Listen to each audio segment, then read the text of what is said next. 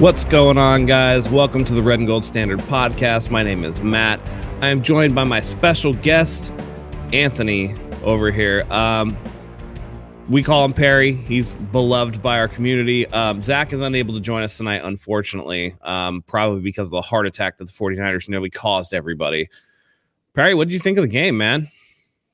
Wow. Well, I talked about it before we even started the show. I mean, in our group chat, I kind of complained about the field goal attempt early on. I was like, man, just go for it, And then you and Christian and I think Ollie too were like, points are going to be at a premium.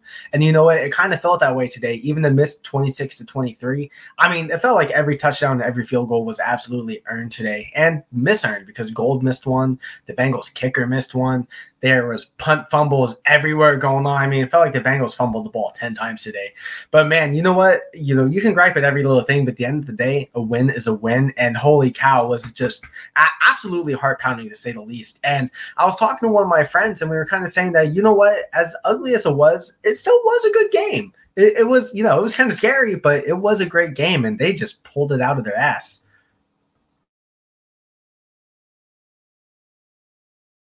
They definitely did. So I'm pulling up the stats here for the game today, and it was a barn burner, man. Going into the overtime, one of the things that I noticed was that the 49ers at the end of the game had 275 yards of offense, and I was just like, man, that's not going to get it done.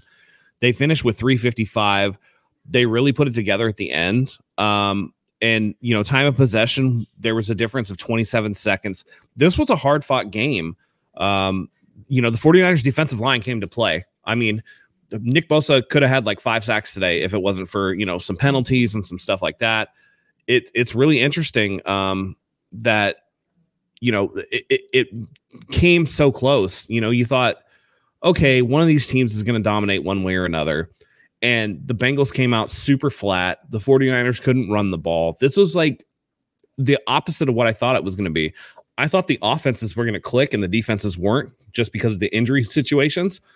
But it seemed like the opposite. The offenses weren't getting going and the defenses were what carried the day. What can you say and like kind of speak to that whole thing? It seemed like it was unexpected. Do you agree?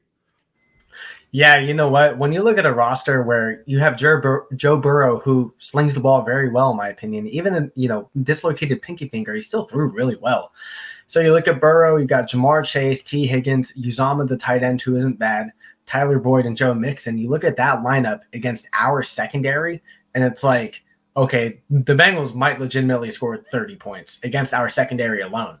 And, I mean, we talked about it all afternoon long, Matt. I mean, Ambry Thomas just he was okay, I guess, for his first start against, in a playoff team. He was okay, but I'm not going to disown anything. He was not good by any means. I mean, Ja'Marr Chase. It's tough because you're a rookie, Yeah, exactly. And that's why I don't want to just burn him too much, because he's a rookie. It's his first career start, I believe. And he just, Ja'Marr Chase is just a different type of animal, but he held his own. Josh Norman, you didn't really see his name called upon too much, I guess, which is better than normal. I've been waiting for Dylan. I've been waiting for Dylan to come in here because he's amped up, and you should be. Look, it was a hell of a win. I'm very happy that the team won.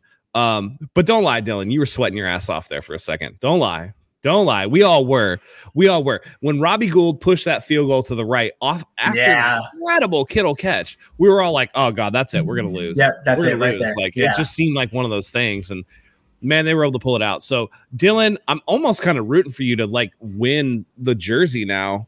Like I'm at the point where you're just, you didn't come last week when they lost. You're kind of a front runner, but I'm gonna give you the benefit of the doubt.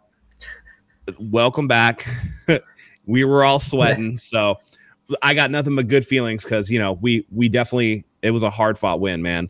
One of the things early on that I saw that I didn't like was Jimmy Garoppolo, man. He seemed to be same old Jimmy, missing. I know people were, and this kills me, but people were getting on top of Travis Benjamin for not catching that pass. First of all, good on the DB for making a play, but that ball was criminally underthrown. I mean, Travis Benjamin had 4 yards of separation. And, somebody said, oh, well, it was like 60 yards down the field. So, like who else is going to make that throw? And it's like, well, okay, so either it was underthrown or Jimmy was late. because Benjamin had the separation. So if you don't think you can get it there, don't throw it by all means. But he had him burnt. And then another thing too is people expect Travis Benjamin to go out there and be like Mike Evans or like Chris Godwin or Antonio Brown. It's like, well, they called it a drop, and it was like the DB literally has a hand on the ball, like on the ball. Oh, it was a great play. It was a great play. If it was like Emmanuel Mosley doing that to another player, they would have been like, "Oh, Emmanuel Mosley broke that thing up, man. Broke that thing up. Great play." But because it was our guy, it was like, "Oh, okay." You know? Yeah, exactly. I mean, but I will say this about Jimmy. He pissed me off early. I thought he was holding the ball too long. He took a couple of ugly sacks. Ones that I thought, man, those are the kind of things that are going to get you hurt. But man, in the 2-minute drill and in overtime, he did exactly what any of us could expect out of a good quarterback. Like he drove us down the field. And it kind of makes me wonder, should they just run no huddle all the time? Because I feel like the less Jimmy has to think about things, the better he plays. I've always liked 2-minute drill Jimmy. I've kind of talked about that a little bit a while ago. I always thought that Jimmy G plays a lot better with urgency. And I think the offense as a whole plays a lot better with urgency too, because they can just get things rolling and get things moving. Our good friend David Lombardi talks about rhythm all the time. And as much as I disagree with Lombardi, he does have a point when he talks about Garoppolo. He said our good friend. When Garoppolo gets into rhythm, though, he can get moving, and he does move the offense really well. And that's kind of like my big thing is it always feels like that at times the offense is just so sluggish. And I know we want Shanahan as an offense, especially when they're running the ball, to just kill time. Like just kill time, 8, 9, 10-minute possessions at one time. That's what we like. But when the urgency needs to be there, it's not there all the time. And we finally got to see that in overtime. And yeah, Garoppolo was still throwing some high balls like to Jennings and Kittle, but damn, they still caught it regardless. And you can't knock that because he led a comeback drive. And like you said, I think we all kind of thought that was a loss after the field goal, but they pulled it out. You know what? I'm going to say this, though. Jennings, man, he looked pretty nice today. Jennings looked good. Oh, he nutted up. Yeah. You know who didn't look good? Jeff Wilson Jr. Y'all got to miss me with Jeff Wilson Jr. Get out of here with that crap. I'm just like, I'm not on it, man. They need the real running backs. And I was actually disappointed that, Jermichael Hasty did not have a carry today. They did not give him the ball once. He returned kicks and caught passes out of the backfield, and that was about it. But they did not, he had 3 catches for 10 yards, no running at all. And it just kind of like, I know Jeff Wilson averaged 4.3 yards per carry, but the run game was not it today. They were having a hard time. And like I said, going into late in the fourth quarter, they were, 275 yards of total offense compared to the Bengals, who had 400 just about before the overtime period. And it's, the Bengals really came out flat. They didn't take care of the ball. They look like what this team looks like, the 49ers look like when they play at Levi's. And it was kind of a weird situation. But I feel like, when push came to shove, the 49ers got it done, but I feel like it should have been an easier game than what it was. Do you think that Deebo Samuel's running ability is a lot of the reason why the run game can be successful? Because Deebo almost runs it better outside zone compared to like Jeff Wilson, who is an inside zone runner. They were running a lot of outside zone for sure. But even Deebo, like he had 8 carries for 37. And it's weird because he only had 1 catch. When they use him as the primary running back or like one of the primary runners, it seems like they get away from him in the passing game. And I don't necessarily like that. He was one of the fastest people to 1,000 yards receiving in the NFL. And it feels like he's fallen off. And I know he had the one injury, but the last 2 games that he's played in, he's been predominantly more a runner than the last 3, predominantly more a runner than he has been a pass catcher. And it's like, you're getting away from the things that make Deebo Samuel good. And I understand that we have some running back injuries and that makes a huge difference, but I think they're wasting his potential with what they're doing. Now it helps that George Kittle just balls out. Like George Kittle had an amazing game today. An amazing game. I mean, he 13 catches for 151 yards and a touchdown. Like those are top flight wide receiver numbers. Those are prime Julio Jones, DeAndre Hopkins numbers. And he looked fantastic today. And I even posted it in the chat. Since he came back from that calf injury, that stint on IR, he's looked like the best tight end in football easily. He's been phenomenal. But I do think that, it's costing Deebo Samuel a little bit. What do you think? Yeah, I think so too. And I mean, look, if you can get Deebo Samuel involved in the offense by any means, like what Shanahan does, and it gets the offense moving, that's fine. But mind you, it took the second half of the season to finally get Ayuk going as a wide receiver because everyone was saying, man, Ayuk's getting no looks, he's getting no targets, he's in the doghouse, and he had a really slow first half. That first half was also for Deebo Samuel. We saw that's when he blew up.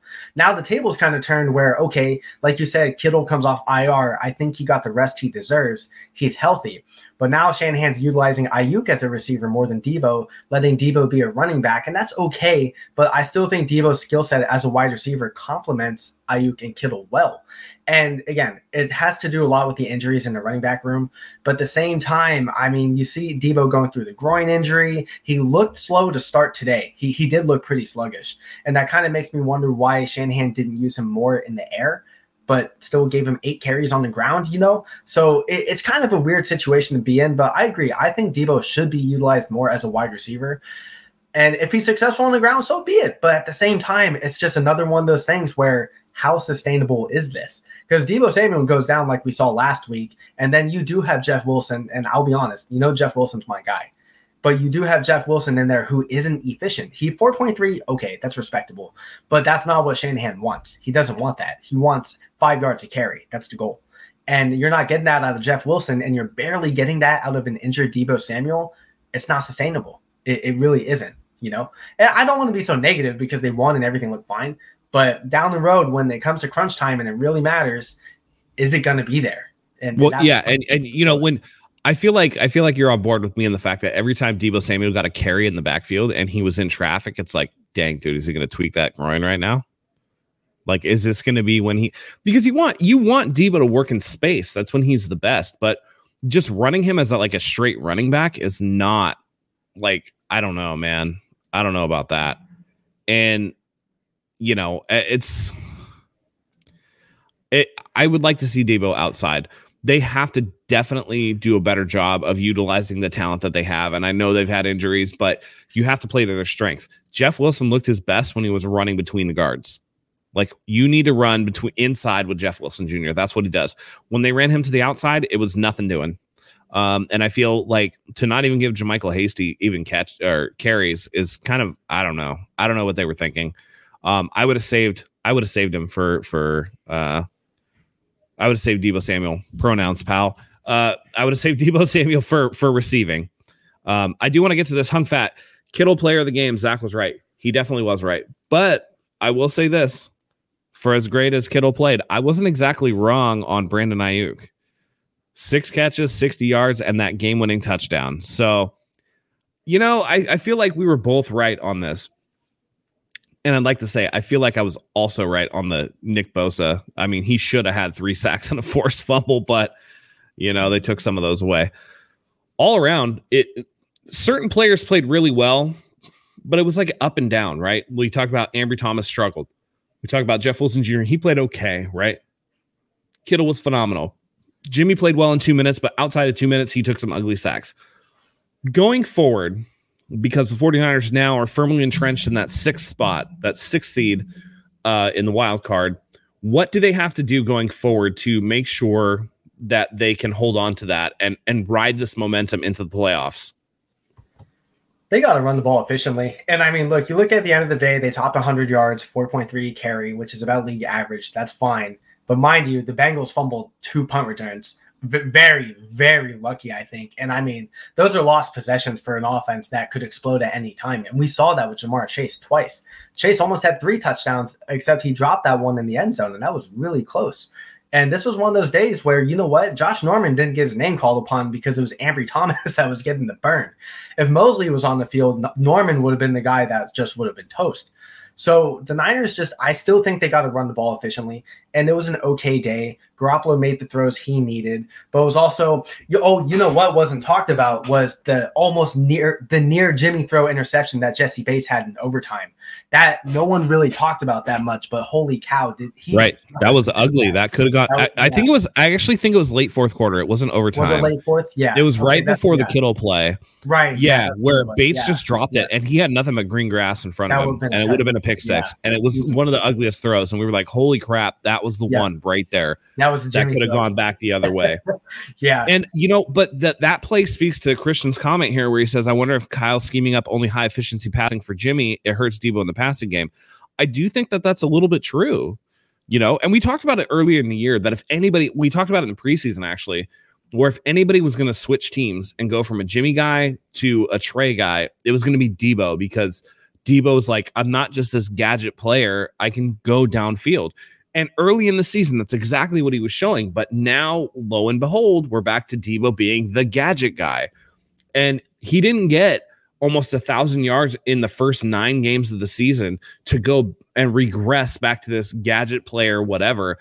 And I think it speaks to the fact that Kyle does need to keep Jimmy in a very rhythm and efficient type, game. We talk about how good Jimmy was in the 2-minute, how good he was in the overtime.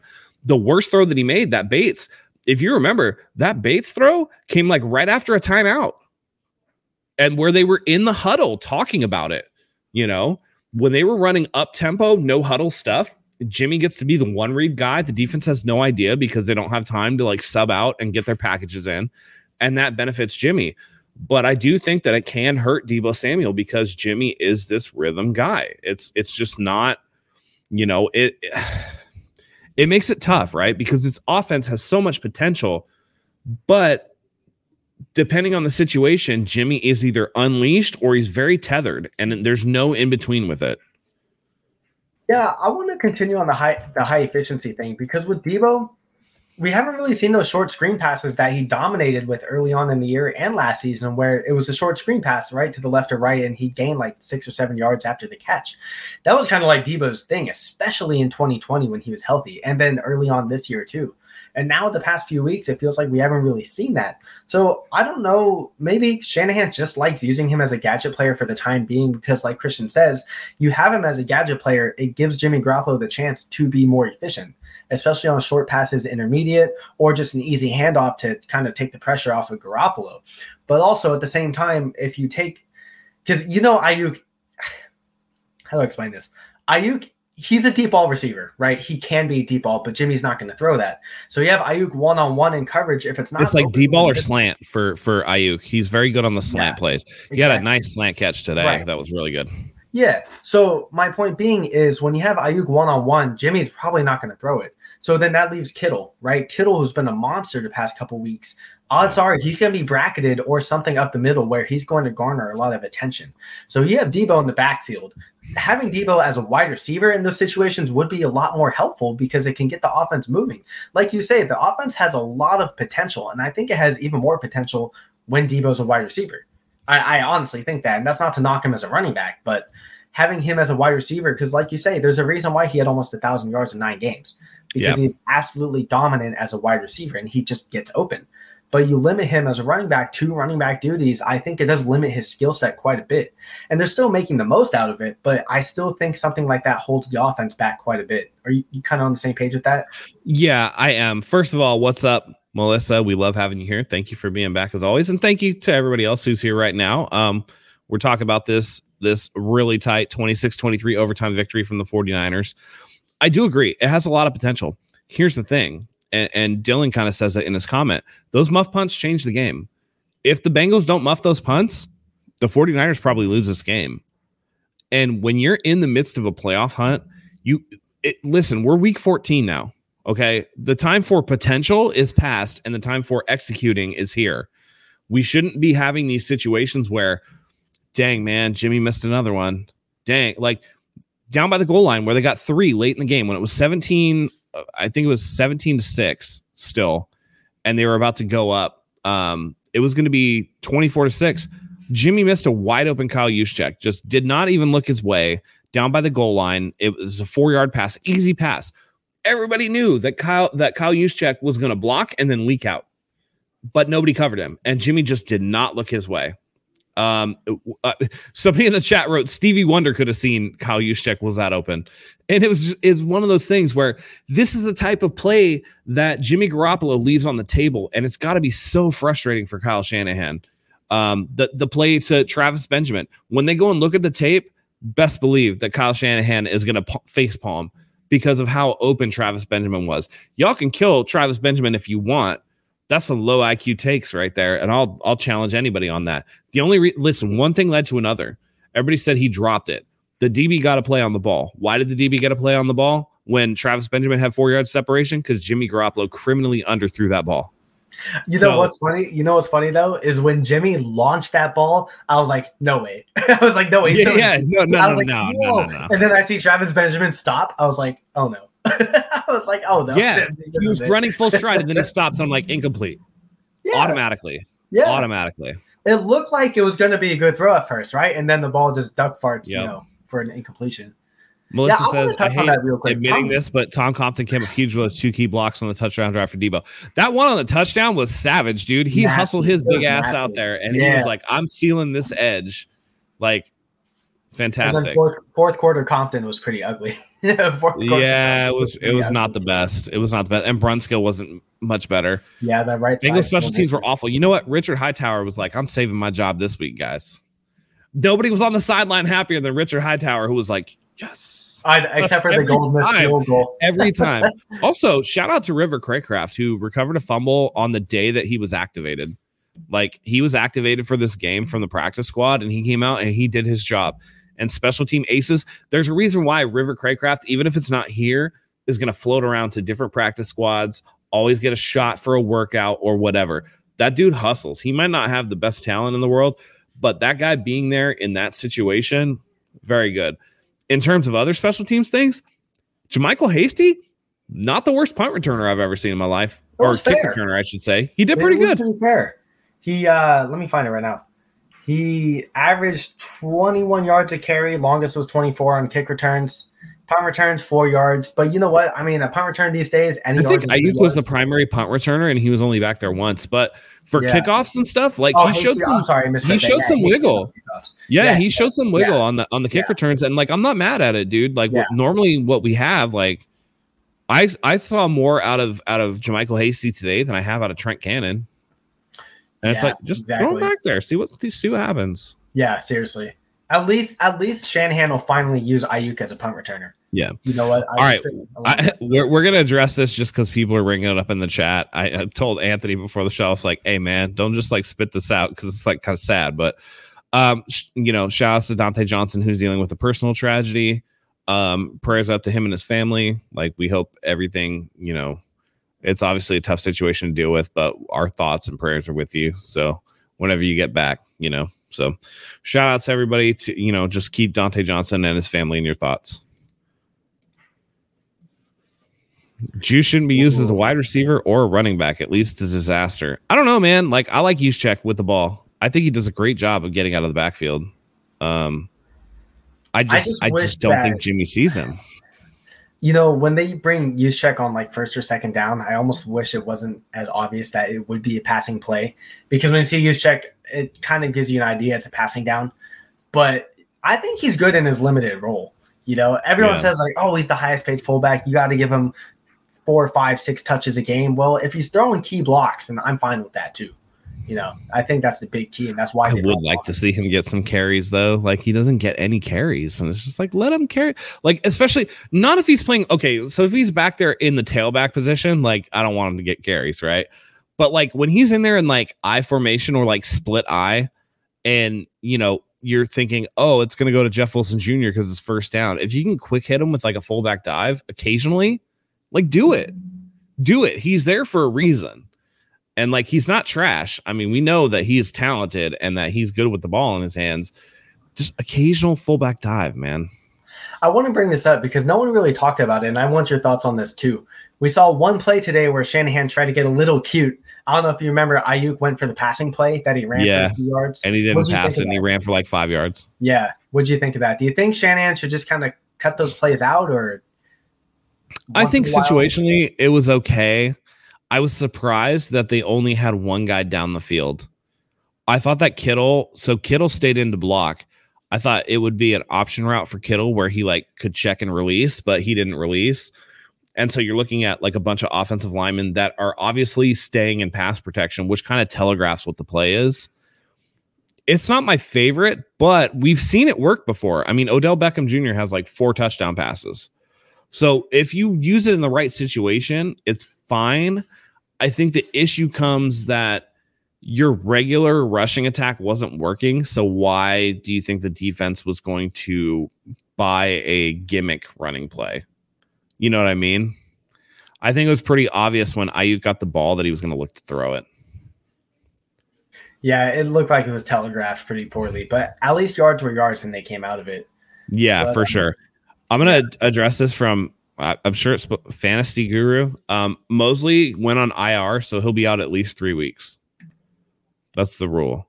Did he so go on hopefully, IR? Yeah, hopefully he'll be back for the end of the season. But because, I mean, listen, when it came down to crunch time, the 49ers defense started to give a little bit. Fortunately, the pass rush was there all day to kind of keep Burrow uncomfortable. But I mean, you're looking at like, you know, T. Higgins had another fantastic game. He had 5 catches for 114 yards. Jamar Chase, 5 for 77 and 2 touchdowns. Like, the Bengals were able to pass the ball, and the 49ers actually did a much better job against Joe Mixon, who averaged 3.2 yards a carry today on 18 carries, than they did against the pass game. And I think that was kind of like one of the things that we were really looking at was like, man, can they contain Burrow? And Burrow did a great job. I mean, he wasn't super as effective as you thought he would be, but I do really think that the turning point in the game with those 2 muffed punts, it took Burrow off the field and didn't let him start to establish a rhythm. And I think that was really the difference. So yeah, it was. He also says that the Atlanta game seems like a trap game. Do you agree with that? In 2019, I would have said yeah, because it was a trap game. Because and it was, yeah. Yeah, I mean, that's going to be the mindset that comes into this week, but it's a little different. I mean, Atlanta had nothing to play for in 2019. This season, they do. But also, 2 years is a big difference sometimes for teams. And you have a new head coach, Matty Ice, who has played pretty terrible. The Falcons don't really have any offensive weapons outside of Kyle Pitts, and he's been underutilized. So on paper, you go, okay, yeah, this might be a type of game where the Niners should easily win this.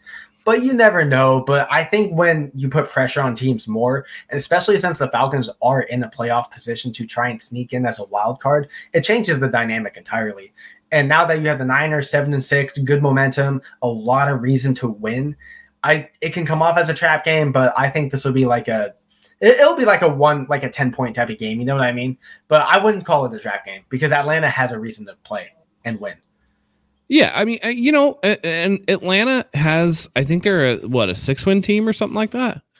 I will say this: Atlanta's beaten some really bad teams. They beat I think they beat the Dolphins, who are now like they beat the Dolphins early. So like when the Dolphins were kind of struggling or whatever, they beat the Jets. You know, they beat the Jaguars. They beat the Panthers twice. Once. They've had kind of a weak schedule, in my opinion. Especially you're looking at the team that's, you know, they don't have a ton of weapons, especially since Calvin Ridley kind of like took a break. The Falcons defense has never been that good. I think the 49ers, if they go in and play a good game, and do we know, is it at Levi's? Because that's going to be, yeah. Okay. So that's the worrying part to me. It's not the Falcons. It's how the 49ers play at Levi's, if that makes sense. They just come out flat all the time at that stadium. That stadium is not a good place for them. I do think that they can come out and win. They just have to take care of business. And it helps when we talk about Nick Bosa, who's at 14 sacks now. Crazy. He's got to be in the conversation for Defensive Player of the Year. Comeback Player of the Year for sure. It's one of those things where it's just like, man, he looks good. And even though he had a couple of sacks taken away, I think there was a half sack that they ended up giving to Ebicom. There was the sack that he had that was called back because Ambry Thomas had an illegal hand to the face. Right. He was all over the place, man. Yeah. He was all over the place. So I want to touch on the Falcons thing just real quick. So they've beaten the New York Giants, the Jets. Okay. Yeah. The Dolphins. Some bad teams. The Trevor Siemian Saints. Yes. The Jags, and now the Panthers. Yeah. And that's part of it. The NFC South is like outside of the Bucs, that entire division is kind of bad. They're not great. It is. They're not great. Right. So, and I mean, you look at the Niners, where it's like against the NFC West, they're 1-5, or I'm sorry, 1-4. All other teams, they're 6 and. And this goes to the fantasy guru's point that the Seahawks are weak, but we lost to them twice. Division games are different. Are different. And now with this win against the Cincinnati Bengals, the 49ers are 6-2 out of division. It's huge. Yeah, that's what I was just gonna say. 6-2. That's or 6-1, right? 6-2. 6-2. Yeah, 6-2. They're 1-4 inside of the division, with their lone win coming against the Rams. Listen, division games are weird, man. Division games are super weird. You never know what you're gonna get. You play the teams twice. They're the teams you always know the best. You're always paying the closest attention, particularly in the NFC West, where it's like Cliff Kingsbury is a guy that, is cool with McVay. McVay is definitely cool with Shanahan because they were coaches together. Pete Carroll is the old head in the division who's like watching out for these young bucks. They study each other. Make no bones about it. The division opponents are who you study the most. So those are the guys you prepare for every single year to play twice. And so those games always tend to be the most competitive. They tend to be, Raiders, Chiefs today notwithstanding, but they typically tend to be the most, competitive. They typically tend to be the most chippy, the ones that get sloppy. Anything can happen in division games. But outside of the division, the 49ers are really good. So point taken that the Seahawks are weak and we lost to them. But outside of the division, the 49ers against a pretty weak Falcons team should be able to take care of business at home.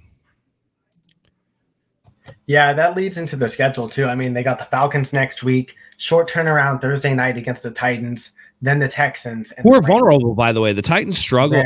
Trevor Lawrence, it took 4 Trevor Lawrence picks to kind of seal that game for the Titans. And it was a close game. And they're very vulnerable without Derrick Henry. They're a completely different team. But then after that, right, they have the Houston Texans, correct? Yeah, they do. Yep. Yeah, those are all those 3 games are super winnable going into the last game of the season against the Rams. They could be, they could be sitting at 10-6 going into the last game of the season. So they're firmly in control of 6 right now, and if they can win out and do their thing, they can hold on to it. Exactly. And if the Rams lose tomorrow night because they got Monday Night Football, we're talking to 1 game. They're 1 game back of the Rams for the 5th spot. And hey, division games are crazy. Playoff picture is always crazy. You never know. You never know. Exactly. And I'm going to be at that second Rams game, so I'm really excited about that. Get to go check out that Spaceship Stadium. Yeah, that's going to be sick. It's going to be sick, dude. Fan Nasty says he wished Trey Lance got a few snaps. What do you think, Matt? It's hard. It's hard because Kyle has come out and said that it's hard to do the play calling the way that it is. I'm pretty sure, and me and Zach talked about this in terms of the Trey Lance package. That thing's gone. We're not going to see that. Other than when he started when Jimmy was injured, that was the last we saw Trey Lance in game. We're not going to see anything else from him unless the 49ers are either eliminated from the playoffs, or if the 49ers and Rams both win out and that last game of the season doesn't matter for seating position, I could see Trey Lance getting some reps just to play him and get him whatever and give your starters a little bit of rest or whatever before they have to go the next week to play. You can see Jimmy play. Oh, Jimmy's going to play for a half. And then we're going to take the rest of the game off to get ready for our wild card matchup or whatever, because seating doesn't matter. Those are the 2 scenarios that I can see.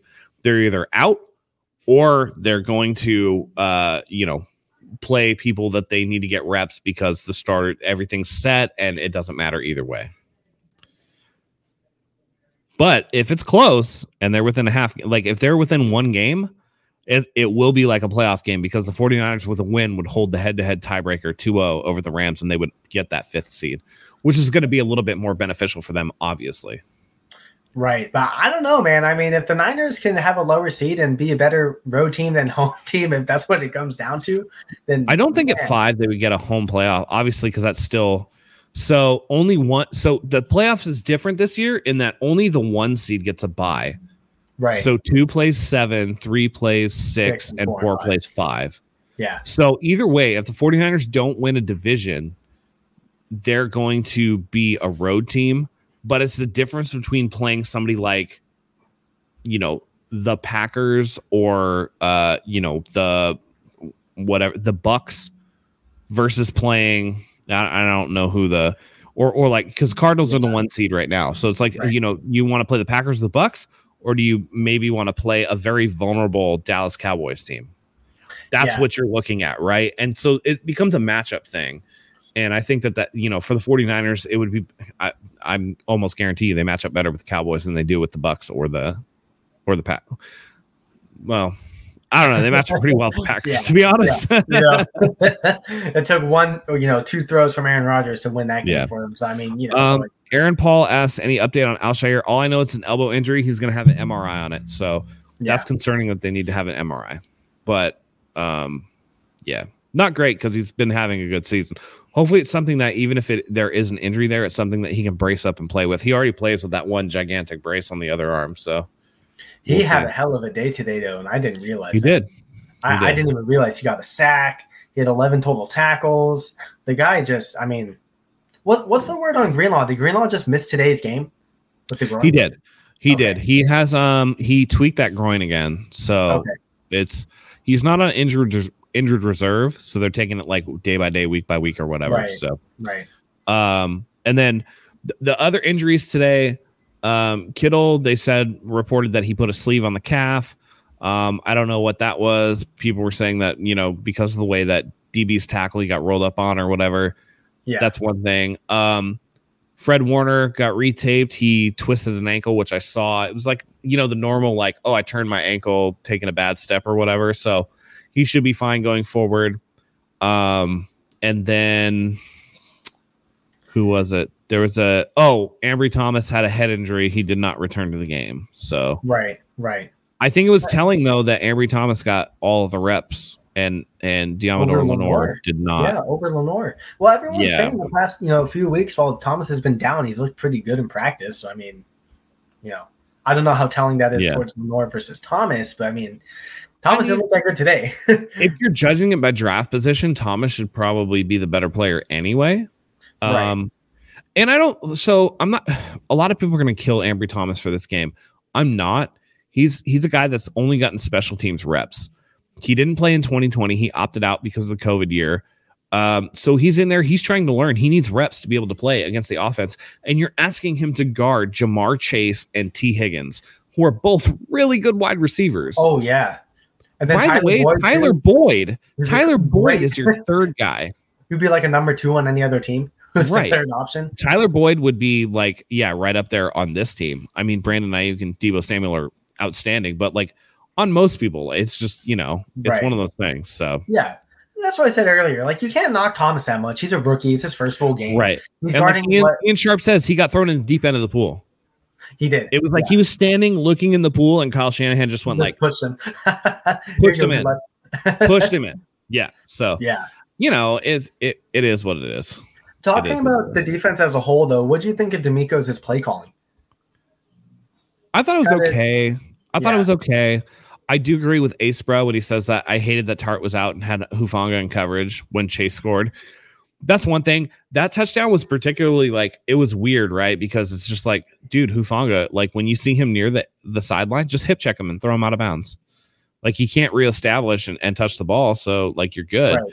But it seemed like maybe Hufanga thought he went out of bounds and just kind of gave up on the end of that play. That was a touchdown that it's just like, man, you cannot give that one up. I know that Tart had a pretty sweet hit on Michigan, though. I will say that. Yeah, it was thumped. And then the K1 corner blitz call, too. That was a great play. That was a great call. So it was mixed. So there were certain plays where it was like, okay, this is really good. But then there were other plays, like there was a post route, a corner route that Higgins ran where Ambry Thomas was in coverage and Ambry was in a zone and he didn't drop his zone deep enough. Anybody who's followed Ambry Thomas, and I'm a Michigan guy, so I follow Michigan football. Ambry Thomas is a man corner. He's not a zone corner. So you need to be playing him in man coverage. To ask him to do that zone there with another rookie Hufanga in the back, you're just asking for trouble. So situationally, I think there are areas where DeMeco Ryans can improve. But then again, DeMeco Ryans is a rookie defensive play caller.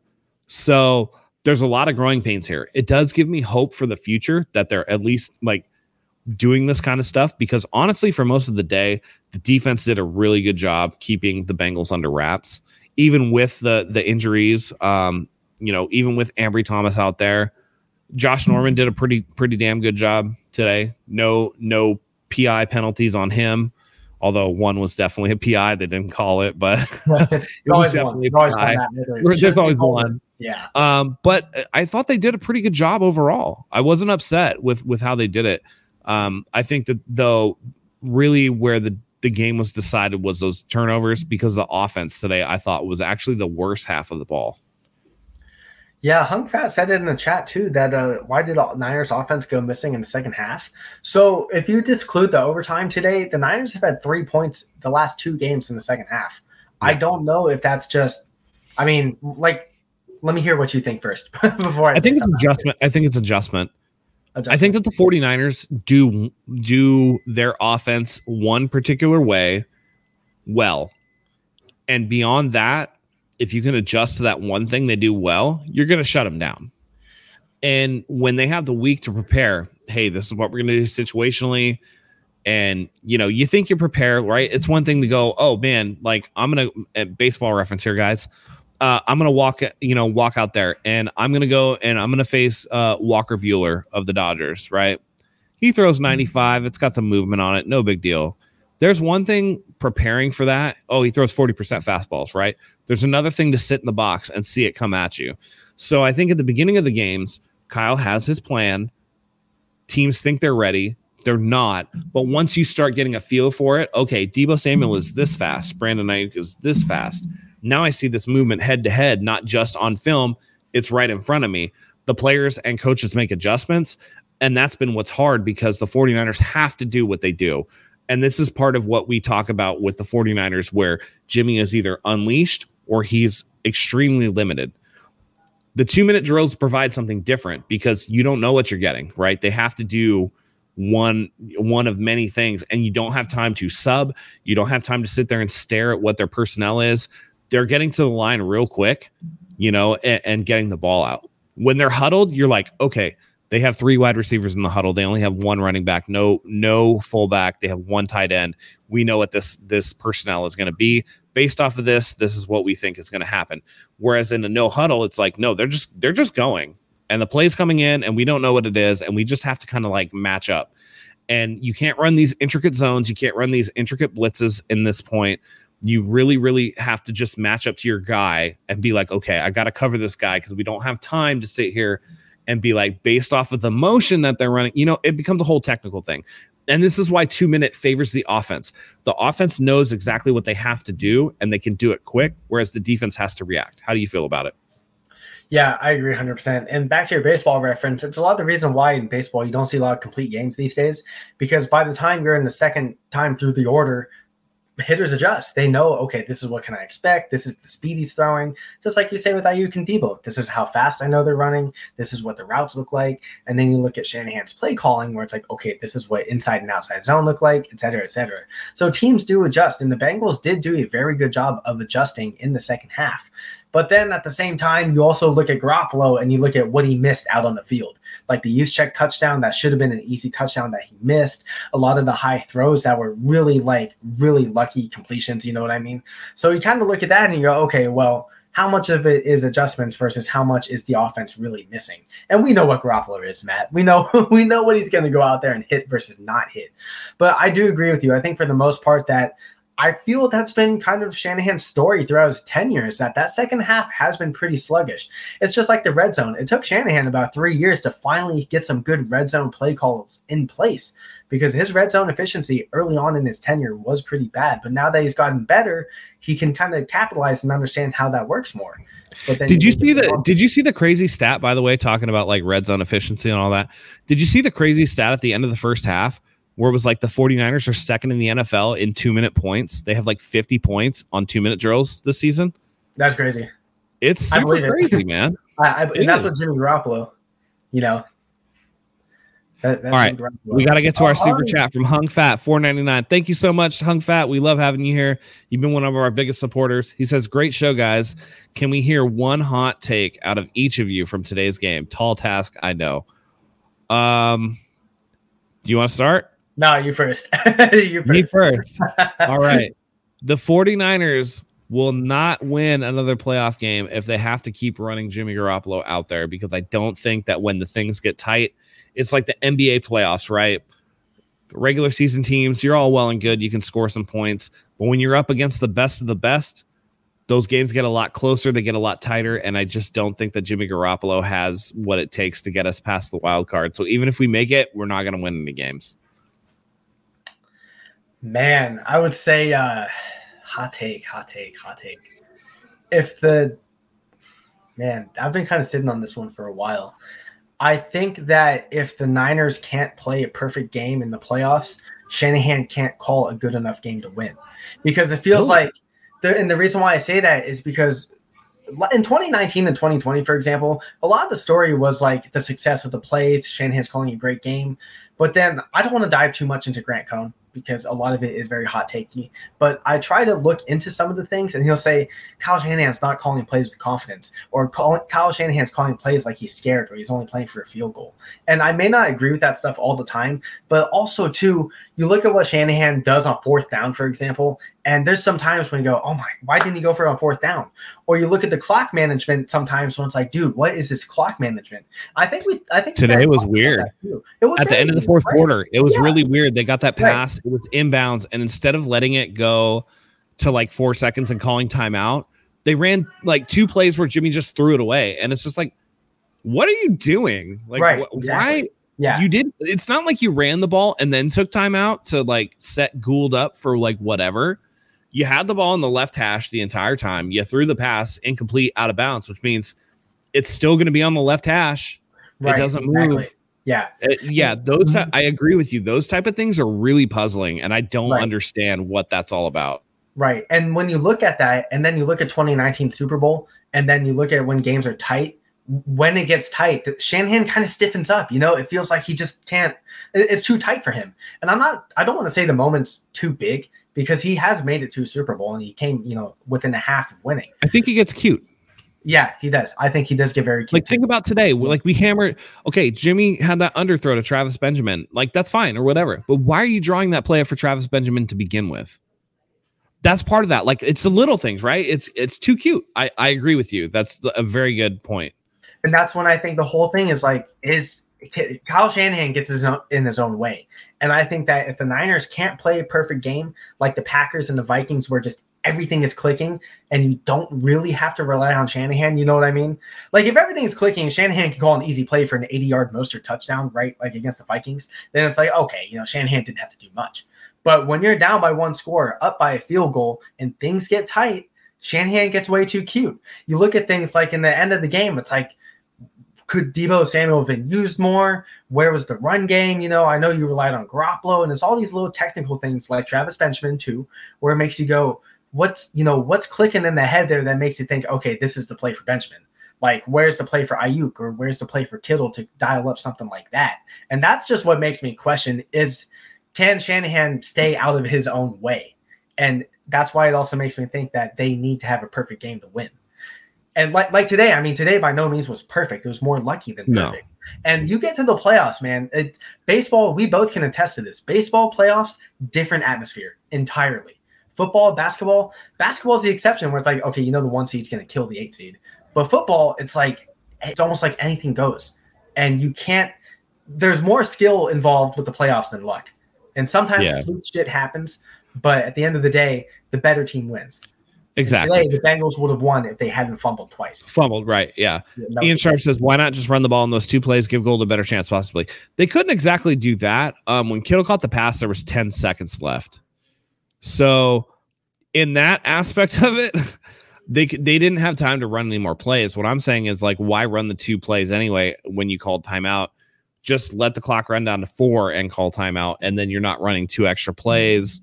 You're not letting, because think about it this way.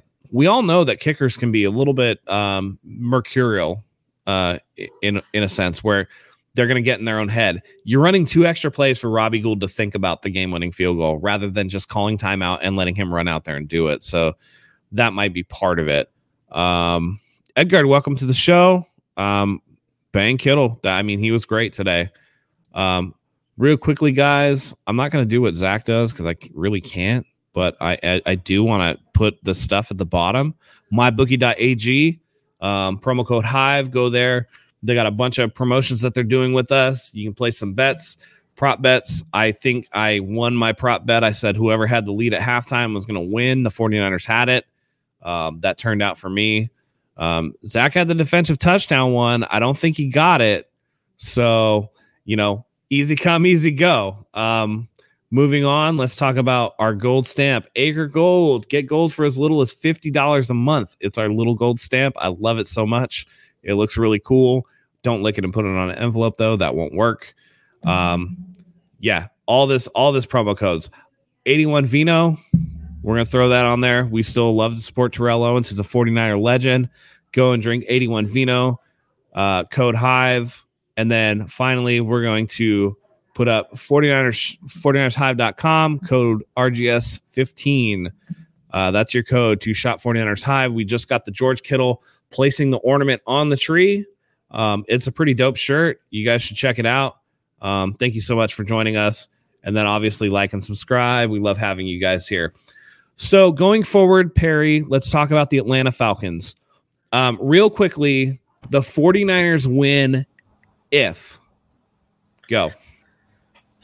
The 49ers win if they can force turnovers. And I mean, that's kind of been Shanahan's thing the past few years where we haven't seen too many turnovers. Even 2019, when the turnover spike for them was up, it still wasn't at the level that we were kind of hoping for with adding Bosa and doing all those kind of things. So I would say forcing turnovers. Obviously, limiting turnovers is another key thing. But if I'm sticking to one, it's force turnovers. It feels like that when the Niners forced turnovers like today, the 2 fumbles resulted in 10 points. I wish those fumbles would be 2 touchdowns, but points are points, and sometimes that's the difference, and the Niners were able to capitalize off that. If you can get those added points due to another team's mistakes, there's a bevy of mental things going on when you force turnovers. I mean, if you're the other team, you're going, shit, that's a turnover, that's a touchdown, now we're down, now we're demoralized, now we got to play from behind. And then the Niners know what to expect. And I know Burrow passed for over 300 yards, but you can pin your ears back and sit against the pass. So turnovers forces a different type of strategy going into the game and when they happen. So for me, going in next week, force TOs and come out with a victory. All right. For me, it's going to be real simple. This was another game where the 49ers were just absolutely piss poor on third down.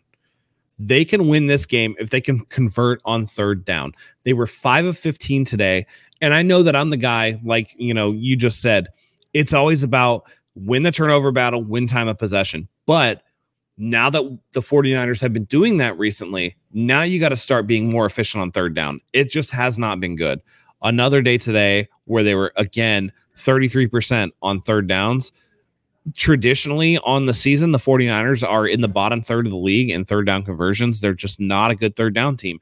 And you need to extend these drives to keep your defense off of the field and get them some rest. So that way, when they come back on, Matt Ryan's not in a rhythm. The defense can go out there and harass and harangue him on passing downs. And then you're looking at putting them in situations where it's third and long and their third down efficiency is not that great. They have to figure out a way to maximize what Garoppolo can, kind of do and limit his mistakes, limit his propensity for on third and long to either take an ugly sack, which he took multiple times today, or try to force the ball to the outside, which we also saw. And it's one of those things like the best teams are good on third down and you don't have to be like 75% on third down, but you can't be 33%. Somewhere around like half the time you do, half the time you don't. That's where you're going to be in that upper echelon. Right now, it's not it. And they need to figure it out quickly if they're going to win against Atlanta. Yeah, last thing I want to jump on with that too is I think there's a pretty good correlation between third down efficiency and time of possession. Because if you're converting on third downs, man, you are just holding on to that ball. It sets up your offense. It demoralizes the defense. You can run more plays. It opens that playbook entirely. And it's frustrating for a defense. So the longer you hold that ball, the more you convert on third downs, the easier it is for your offense to hold the ball for 8, 9, 10 minutes, tire out a defense, and then you have our defense rested, and then you can really go out, harass Matt Ryan, and come out with a victory. It's huge. Exactly.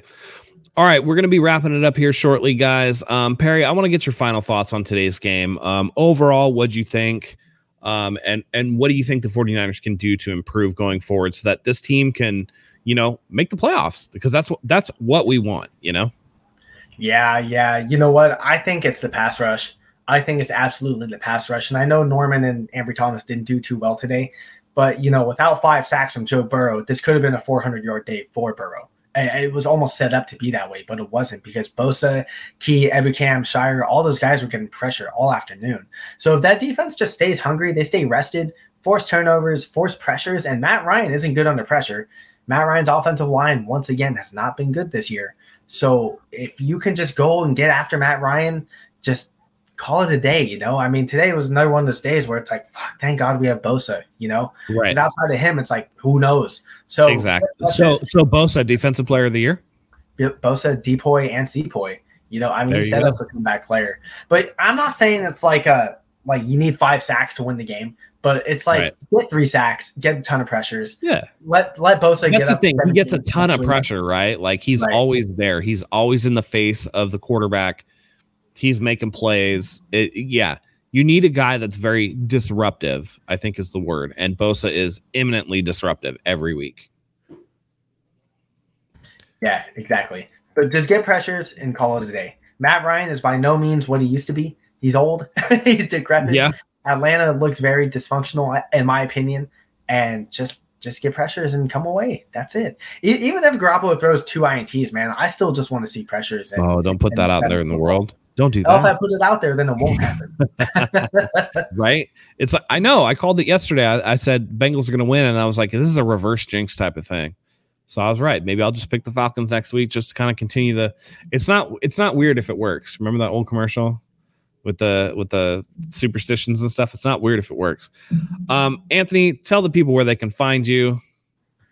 At everyone, Zach, who's not here with us, unfortunately. Thank you guys so much for having me on for another edition of the Red and Gold Standard podcast. I love being on these live shows. I love when Matt and I can be together and we actually agree. Because that's absolutely, that's I know. Between that we actually agree, man. But it was a great show. Guys, follow me on Twitter at it's Anthony Brett all together. I do Twitch streams. I'm trying to mix sports and video games all together because I don't think it's something that mixes well enough. And although video games are popular, video games and sports talk, unfortunately, isn't popular enough. So that's really something I want to build up. So follow me on Twitch, follow me on Twitter at this handle right here. It's all the same. Guys, thank you so much. And Matt, take it away for us.